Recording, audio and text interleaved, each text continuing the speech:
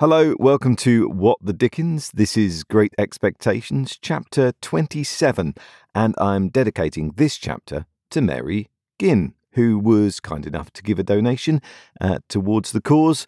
And Mary, I know you said you're really enjoying the chapters so far and looking forward to more, and you've given me a rallying cry to get on and do some more recording. So here you go. This one's for you, Mary. Chapter 27. My dear Mr. Pip, I write this by request of Mr. Gargery to let you know that he is going to London in company with Mr. Wopsle and would be glad, if agreeable, to be allowed to see you. He would call at Barnard's Hotel Tuesday morning at 9 o'clock, when, if not agreeable, please leave word. Your poor sister is much the same as when you left. We talk of you in the kitchen every night and wonder what you are saying and doing. If now considered in the light of a liberty, excuse it for the love of poor old days. No more, dear Mr. Pip, from your ever obliged and affectionate servant, Biddy. P.S. He wishes me most particular to write, "What larks!" He says you will understand.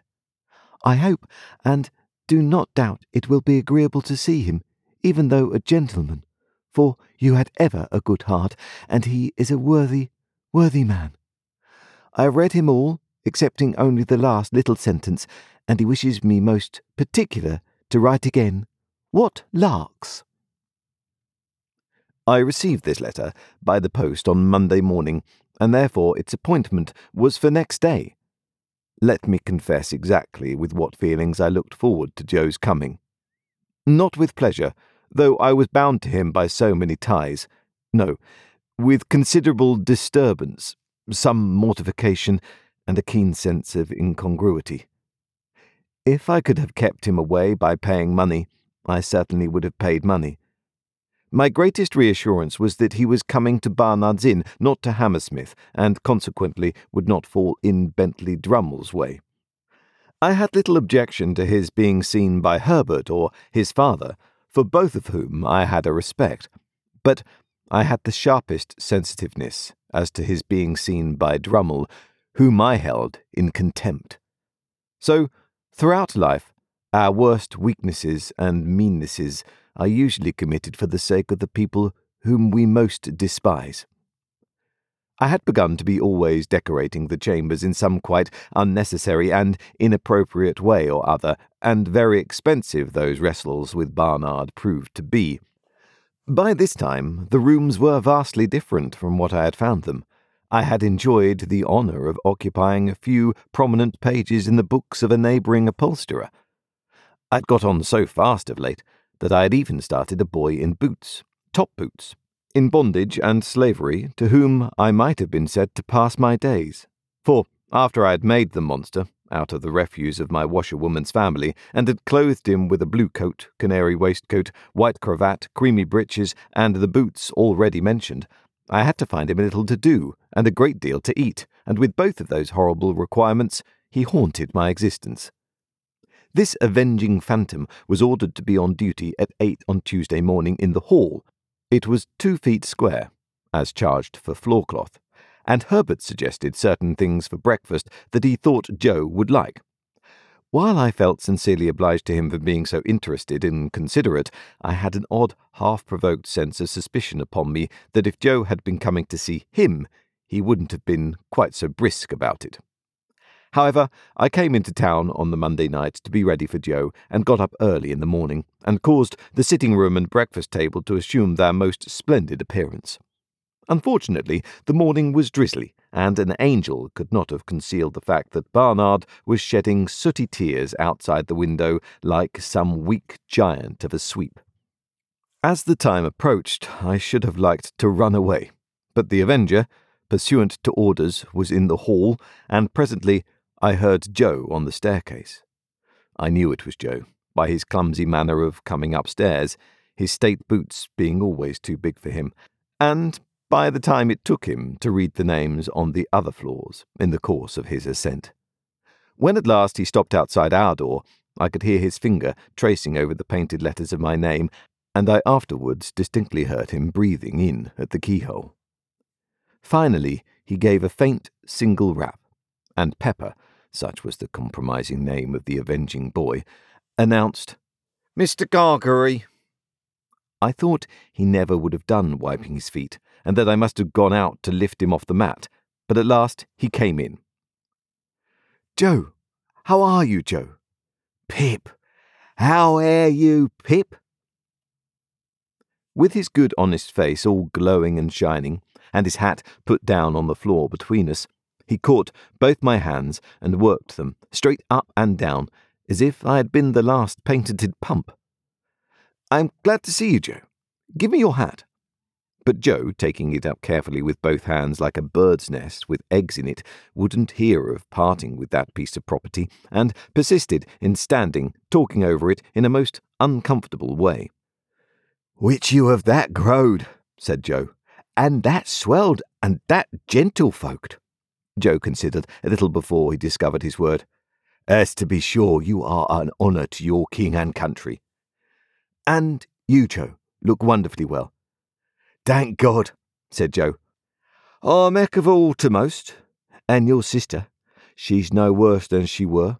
And Biddy, she's ever right and ready. And all friends is no back at her, if not no forward her. Excepting Wopsles, he's had a drop." All this time, still with both hands taking great care of the bird's nest, Joe was rolling his eyes round and round the room, and round the flowered pattern of my dressing gown. "Had a drop, Joe?" "Why, yes," said Joe, lowering his voice. "He's left the church and went into play acting, which the play acting have likewise brought into London along with me. And his wish were," said Joe, getting the bird's nest under his left arm for the moment and groping it for an egg with his right, "if no offence, as I would and you that." I took what Joe gave me, and found it to be the crumpled playbill of a small metropolitan theatre, announcing the first appearance in that very week of the celebrated provincial amateur Roscian renown, whose unique performance in the highest tragic walk of our national bard has lately occasioned so great a sensation in local dramatic circles. "Were you at his performance, Joe?" I inquired. "I were," said Joe with emphasis and solemnity. "Was there a great sensation?" "Why," said Joe, "yes, there certainly were a peck of orange peel, particular when he seed a ghost, though I put it to yourself, sir, whether it were calculated to keep a man up to his work with a good heart, to be continually cutting in betwixt him and the ghost with Amen. A man may have had misfortune and been in the church," said Joe, lowering his voice to an argumentative and feeling tone, "but that is no reason why you should put him out at such a time. Which, I mean to say, if the ghost of a man's own father cannot be allowed to claim his attention, what can, sir? Still more, when his mourning at is unfortunately made so small as that the weight of the black feathers brings it off, try to keep it on how you may." A ghost-seeing effect in Joe's own countenance informed me that Herbert had entered the room, so I presented Joe to Herbert, who held out his hand, but Joe backed from it and held on by the bird's nest. "Your servant, sir," said Joe, "which I hope, as you and Pip—" Here his eye fell on the Avenger, who was putting some toast on the table, and so plainly denoted an intention to make that young gentleman one of the family that I frowned it down and confused him more.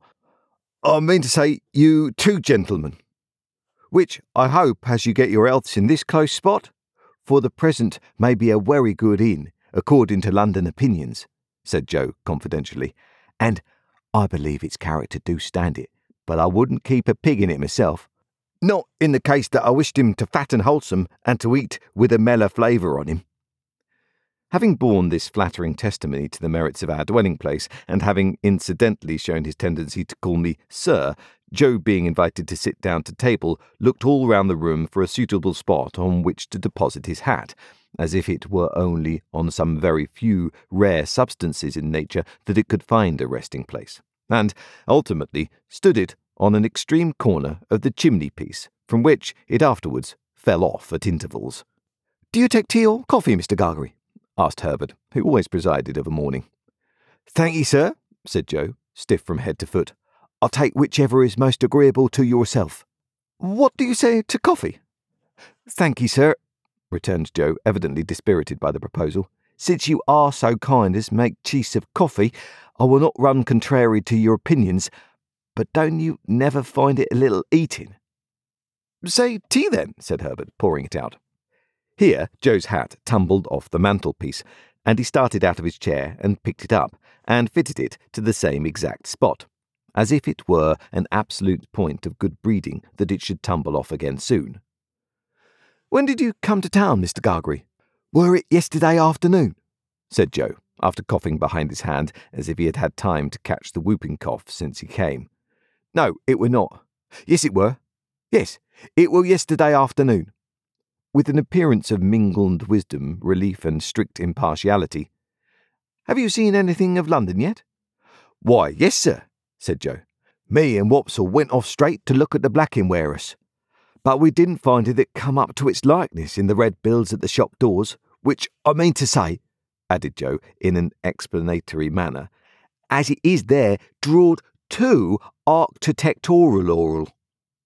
I really believed Joe would have prolonged this word, mightily expressive to my mind of some architecture that I know, into a perfect chorus, but for his attention being providentially attracted by his hat, which was toppling.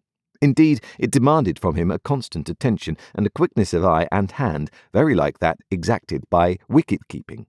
He made extraordinary play with it, and showed the greatest skill, now rushing at it and catching it neatly as it dropped, now merely stopping it midway, beating it up and humouring it in various parts of the room and against a good deal of the pattern of the paper on the wall, before he felt it safe to close with it, finally splashing it into the slop basin, where I took the liberty of laying hands upon it. As to his shirt collar and his coat collar, they were perplexing to reflect upon, insoluble mysteries both. Why should a man scrape himself to that extent before he could consider himself full dressed? Why should he suppose it necessary to be purified by suffering for his holiday clothes? Then he fell into such unaccountable fits of meditation with his fork midway between his plate and his mouth, had his eyes attracted in such strange directions, was afflicted with such remarkable coughs, sat so far from the table and dropped so much more than he ate, and pretended that he hadn't dropped it, that I was heartily glad when Herbert left us for the city. I had neither the good sense nor the good feeling to know that this was all my fault, and that if I had been easier with Joe, Joe would have been easier with me. I felt impatient of him and out of temper with him, in which condition he heaped coals of fire on my head. "Us two being now alone, sir," began Joe. "Joe," I interrupted pettishly, "how can you call me sir?" Joe looked at me for a single instant with something faintly like reproach. Utterly preposterous as his cravat was and his collars were, I was conscious of a sort of dignity in the look. "Us two being now alone," resumed Joe, "and me having the intentions and abilities to stay not many minutes more, I will now conclude, leastways begin, to mention what have led to my having had the present honour, for it was not," said Joe, with his old air of lucid exposition, "that my only wish were to be useful to you. I should not have had the honour of breaking victuals in the company and abode of gentlemen." I was so unwilling to see the look again that I made no remonstrance against his tone. "Well, sir," pursued Joe, "this is how it were. I were at the Bargeman t'other night, Pip. Whenever he subsided into affection, he called me Pip, and whenever he relapsed into politeness, he called me sir. When there come up in his shay cart, Pumblechook, which that same identical," said Joe, going down a new track, "do comb my hair the wrong way sometimes awful by giving out up and down town, as it were him which ever had your infant companionation, and were looked upon as a playfellow by yourself. Nonsense. It was you, Joe. Which I fully believed it were, Pip, said Joe, slightly tossing his head. Though it signify little now, sir. Well, Pip, this same identical, which as manners is given to blusterous, come to me at the Bargeman. What a pipe and a pint of beer do give refreshment to the working men, sir, and do not overstimulate. And his word were, Joseph, Miss Havisham, she wished to speak to you. Miss Havisham, Joe? She wish, were Pumblechook's words, to speak to you. Joe sat and rolled his eyes at the ceiling. Yes, Joe. Go on, please. Next day, sir, said Joe, looking at me as if I were a long way off, having cleaned myself, I go and see Miss A. Miss A, Joe? Miss Havisham? Which I say, sir, replied Joe with an air of legal formality, as if he were making his will. Miss A, or otherwise Havisham. Her expression then as following. Mr. Gargery, you air in correspondence with Mr. Pip? Having had a letter from you, I were able to say I am. When I married your sister, sir, I said I will, and when I answered your friend Pip, I said I am. Would you tell him then, said she, that which Estella has come home, and would be glad to see him? I felt my face fire up as I looked at Joe.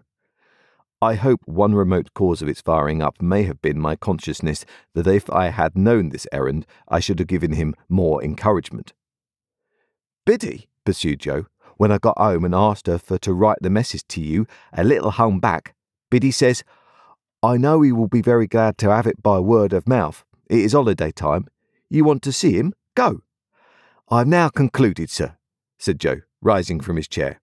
And Pip, I wish you ever well, and ever prospering to a greater and greater height. But you're not going now, Joe? Yes, I am, said Joe. But you're coming back to dinner, Joe? No, I am not, said Joe. Our eyes met, and all the sir melted out of that manly heart as he gave me his hand. Pip, dear old chap, life is made of ever so many partings welded together, as I may say, and one man's a blacksmith, and one's a whitesmith, and one's a goldsmith, and one's a coppersmith. Divisions among such must come, and must be met as they come. If there's been any fault at all today, it's mine. You and me is not two figures to be together in London, nor yet anywheres else, but what is private, and be known and understood among friends. It ain't that I am proud, but that I want to be right, as you shall never see me no more in these clothes. I'm wrong in these clothes. I'm wrong out of the forge, the kitchen, and off the meshes.